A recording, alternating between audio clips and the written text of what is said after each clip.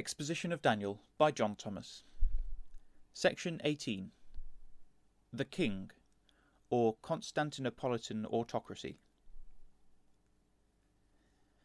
The second section of the Revelator's discourse, which commences at the 36th verse and ends at the 39th inclusive, is a more amplified description of the little horn power than that previously given in the 8th chapter. The following is a corrected translation of the testimony. And out of one of them, one of the horns, came forth a little horn, which waxed exceeding great against the south, and against the east, and against the glory of the land. And it waxed great above the host of the heavens, and of the host and the stars it cast down to the ground, and stamped upon them. And against the commander of the host it magnified, and by it the evening morning sacrifice was taken away, and the foundation of its holy place scattered. And a host was given against the daily sacrifice because of transgression, and it cast down the truth to the ground, and it wrought and prospered. And in the latter time of their kingdom, the dominion of the 4 horns, so as to cause the transgressors to fill up their measure, there shall stand up a king of fierce countenance, and understanding an intricate language. And his power shall be mighty, but not in his own virility. And he shall destroy wonderfully, and shall prosper and work, and shall destroy multitudes, and the people of the holy ones. And through his policy also he shall cause falsehood to prosper by his power, and because of his heart he shall do proudly, and in prosperity he shall destroy many. He shall also stand up against the commander of chieftains, but he shall be broken without help. And the king shall work according to his pleasure, and he shall exalt himself and magnify himself against every mighty one, and he shall utter marvellous things concerning the mightiest of the mighty, and he shall cause to prosper, till the indignation be accomplished. For that is determined shall be done. But to the gods of his predecessors he shall give no heed, nor to the delight of women, nor to any god shall he attend, for he shall become great above all. But he shall do honour to a god of guardians in his realm, even to a god whom his predecessors knew not, shall he do honour with gold and silver, and with costly gems and precious things. Thus shall he do to the bazaars of the guardians, pertaining to a strange god, whom he shall acknowledge and exalt with riches, and shall cause them to rule over many, and he shall divide the land for a price. Here is a power which is to prosper till the indignation against Judah be accomplished. The present condition of the Jews makes it evident to all that divine indignation against them still exists. Hence the conclusion is necessary that the little horn power is one of the powers that be. The prophecy concerning the king, in the 8th chapter, is evidently descriptive of the Latino-Greek power, in its pagan constitution, known in history as the destroyer of Jerusalem, and Judah, the people of the holy ones, but with a hint also of its future ecclesiastical peculiarity, as appears from the testimony that, through his policy, he shall cause falsehood to prosper by his power. These few words are descriptive of the character or nature of the power, since Constantine the Great set up its throne in Constantinople to the present hour, and will be so preeminently when its administration shall pass from the Sultan to the autocrat of all the Russias. As the head of the confederacy of the adherents of the Greek and Latin churches, it will be his policy to cause their priesthoods to be respected as useful cooperators in the subjugation of Europe to his will. This ecclesiastical policy of the Constantinopolitan autocracy is enlarged upon in the description of it set forth in the 11th chapter, where it is more particularly regarded in its Catholic constitution, without taking into account the division of the Babylonian superstition into Greek and Latin Catholic churches. Whatever may be the individual prejudices existing between individuals of the two schisms matters not. Their ecclesiastics, whose spiritual authority is death-stricken by infidelity, on the principle of self-preservation, will have to place themselves under the shadow of the autocrat, as Greeks and Latins have already done in the present dominions of the Tsar. In studying the nature of the Little Horn power, it must not be regarded as a purely civil and military, or as an ecclesiastical power per se. It is both. But in describing it, two classes of administrators are personified, the one as the king, and the other as a god of guardians, whom his pagan predecessors knew not, and therefore a strange god. The power is said to give no heed to the delight of women. But under its pagan constitution, the emperors, who were pontifices maximi, or high priests, as well as the civil and military chiefs of the state, and their subordinates in the priesthood, did give heed to the delight of women. That is, it was their pleasure to marry.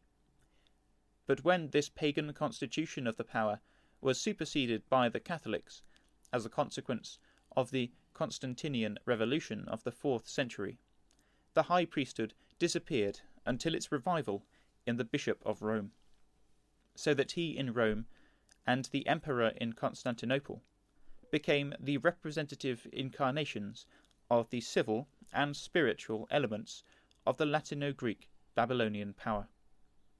The imperial head still gave heed to the delight of women, or as some render it, the desire of wives, while the sacerdotal constituent of the power forbids to marry and commands to abstain from meats. Till the foundation of the Holy Roman Dominion by Charlemagne and Leo, the Bishop of Rome's imperial associate was the Emperor at Constantinople. But when he could no longer afford him protection against the Longbeards, he formed an alliance with the French Emperor, AD 800, which was politically obtained in the imperial line to this day. He is, however, at present in a peculiar and exceptional situation, which cannot become permanent.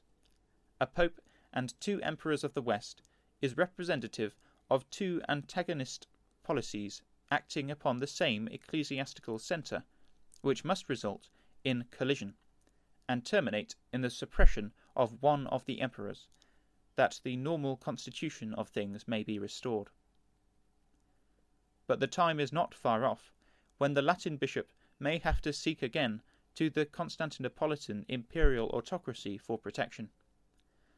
Daniel's prophecy of the king requires this, for he is to cause to prosper till the indignation be accomplished. The Pope and one of the emperors, sustained by the power of the king, will place the Latino-Greek king above all, the mighty who shall be his contemporaries in the time of the end.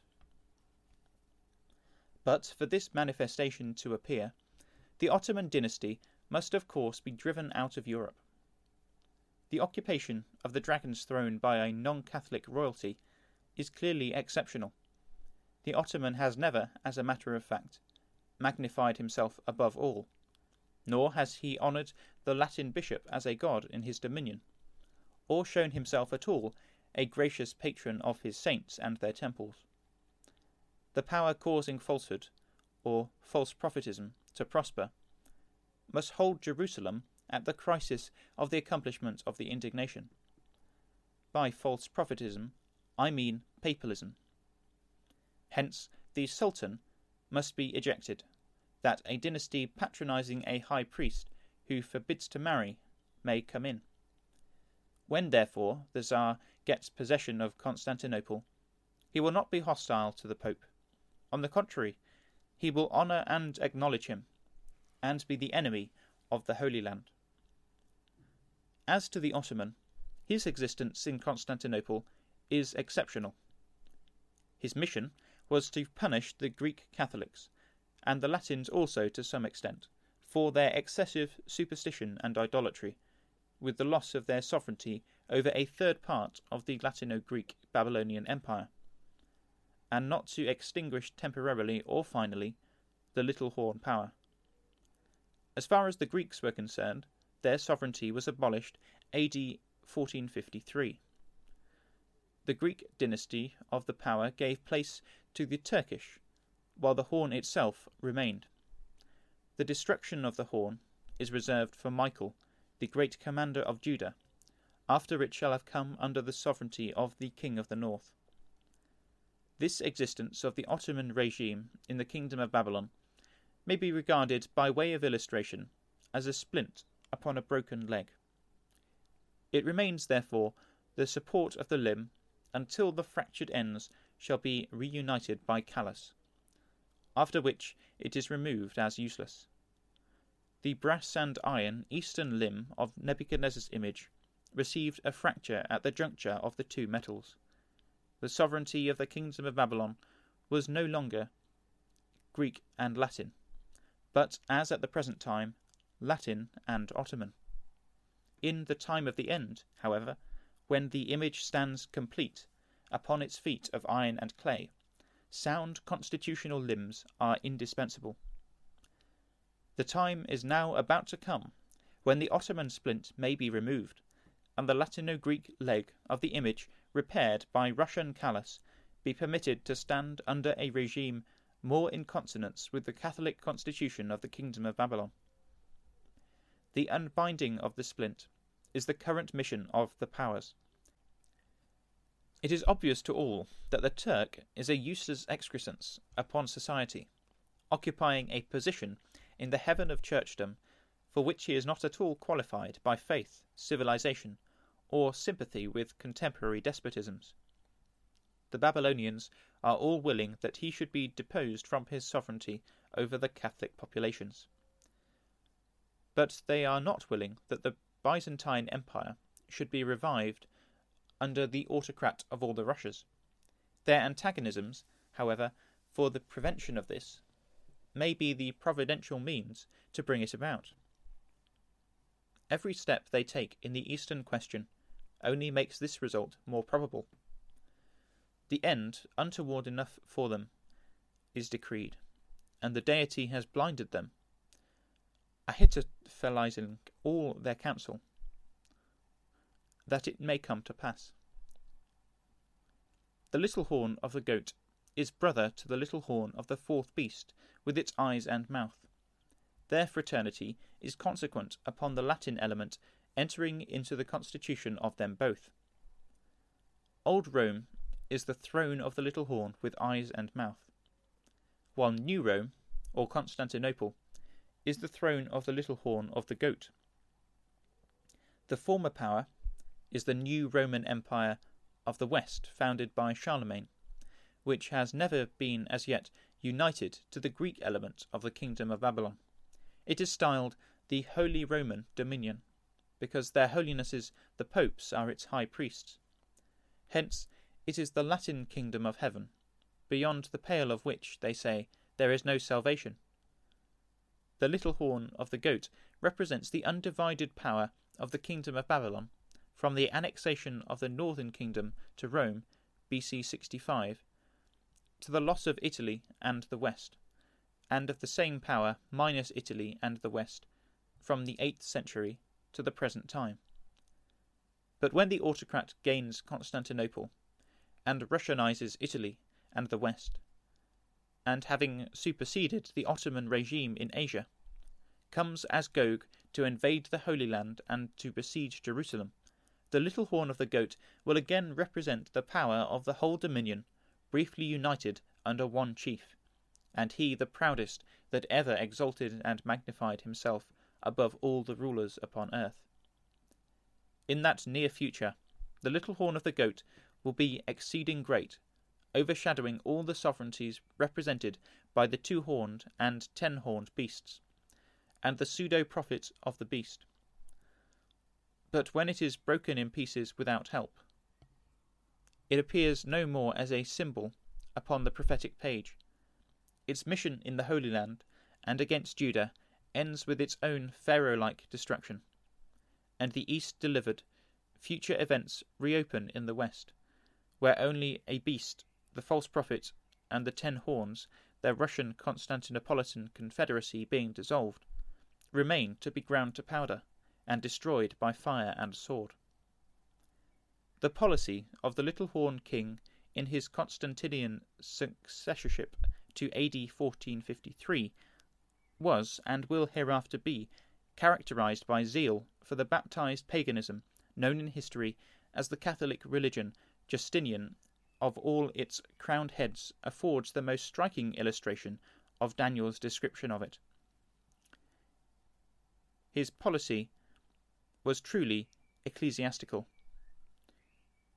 Never prince, says Dupin, did meddle so much with what concerns the affairs of the Church, nor make so many constitutions and laws upon this subject.